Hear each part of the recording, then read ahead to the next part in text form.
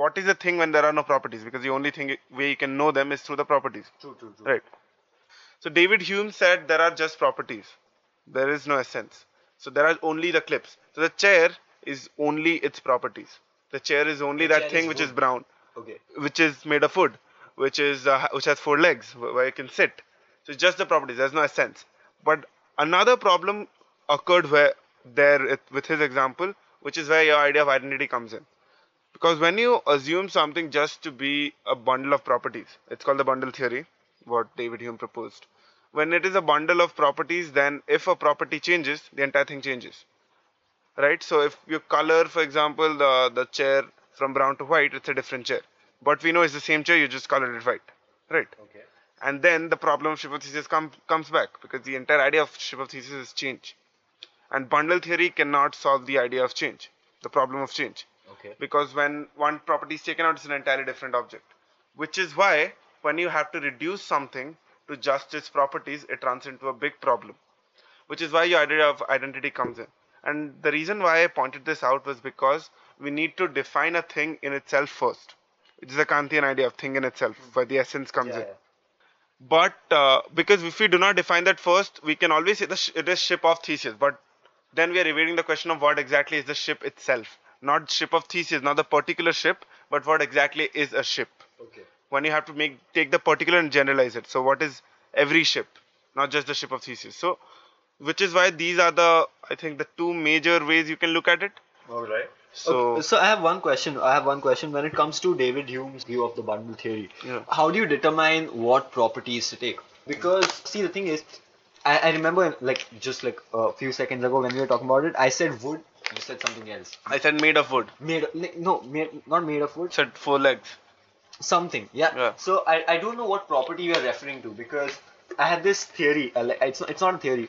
When we talk of bronze, okay, if you ask anybody before the Bronze Age whether bronze exists, Yeah. alright, they'll be like, no, bronze doesn't exist. It is not What real. is bronze? Yeah. Okay, what is bronze? Bronze doesn't exist because they had not come up with the whole idea of combining metals to form new metals. Yeah. Okay, so when you say bronze, you actually mean iron and some other metals. Alright, which is the property you are looking at? When I say wood, because at the end of the day, all properties are atoms.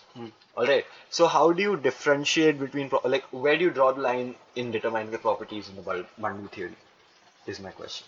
Okay, which is why there is an alternate view to David Hume, where later philosophers have actually tinkered with it a little. Okay. So what they say is, imagine, you know how films were made earlier, right? They were just static images that were played, which is how you got the illusion of movement.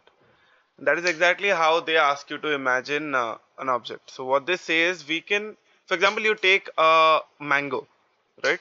Then a mango could be green, the mango could be yellow. Yeah. There could be parts of the mango which are green and other parts of the mango that are yellow. True. Right? And the mango can turn from green to yellow. Yeah. Now, when you have the bundle theory, the problem is that when you have two contradictory ideas of green and yellow, what exactly is the thing? Which is your idea of the bronze, right? What is a bronze? Because if you do not know how to make the bronze, and that it's not it's two different things. It's not just one thing, for example.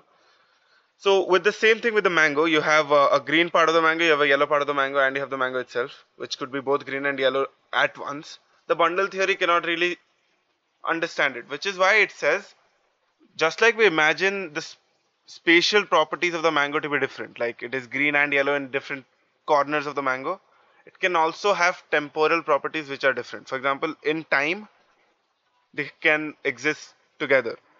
So what happens then is, since Einstein gave the space-time continuum, right? He said space and time are pretty much the same thing. Yeah. The new philosophers ask us to imagine that space and time are exactly the same. So there can be a green part of the mango and a yellow part of the mango. So what happens then is, you have static images. You have a static image of the mango. You have a green mango, you have a yellow mango. Each of them themselves do not undergo change. Okay. Right? The green mango remains the green mango, the yellow mango remains the yellow mango. I get what But you're the saying, mango itself is a collection of all these images. Just like a film.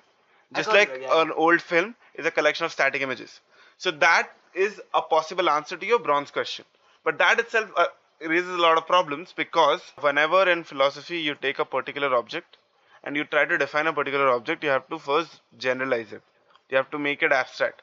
And when you make it abstract, you cannot take any particulars and you cannot define it as in relation to something else. For example, you cannot define a chair in relation to the person who is going to Because sit on the it. relation is objective. Exactly. Okay. So Subjective, sorry. yeah, Oh, so shit, you cannot use the relation to define something, because then you're just begging whatever's in the question. Okay. Because you're just borrowing whatever you have to prove. Which is why you have to define the thing as a general thing which can be used everywhere. So you cannot use it in relation to something. Because when you use it in relation, a lot of problems will arise. Got it. When we go into Plato, we will discover that in more detail, how the general Alright.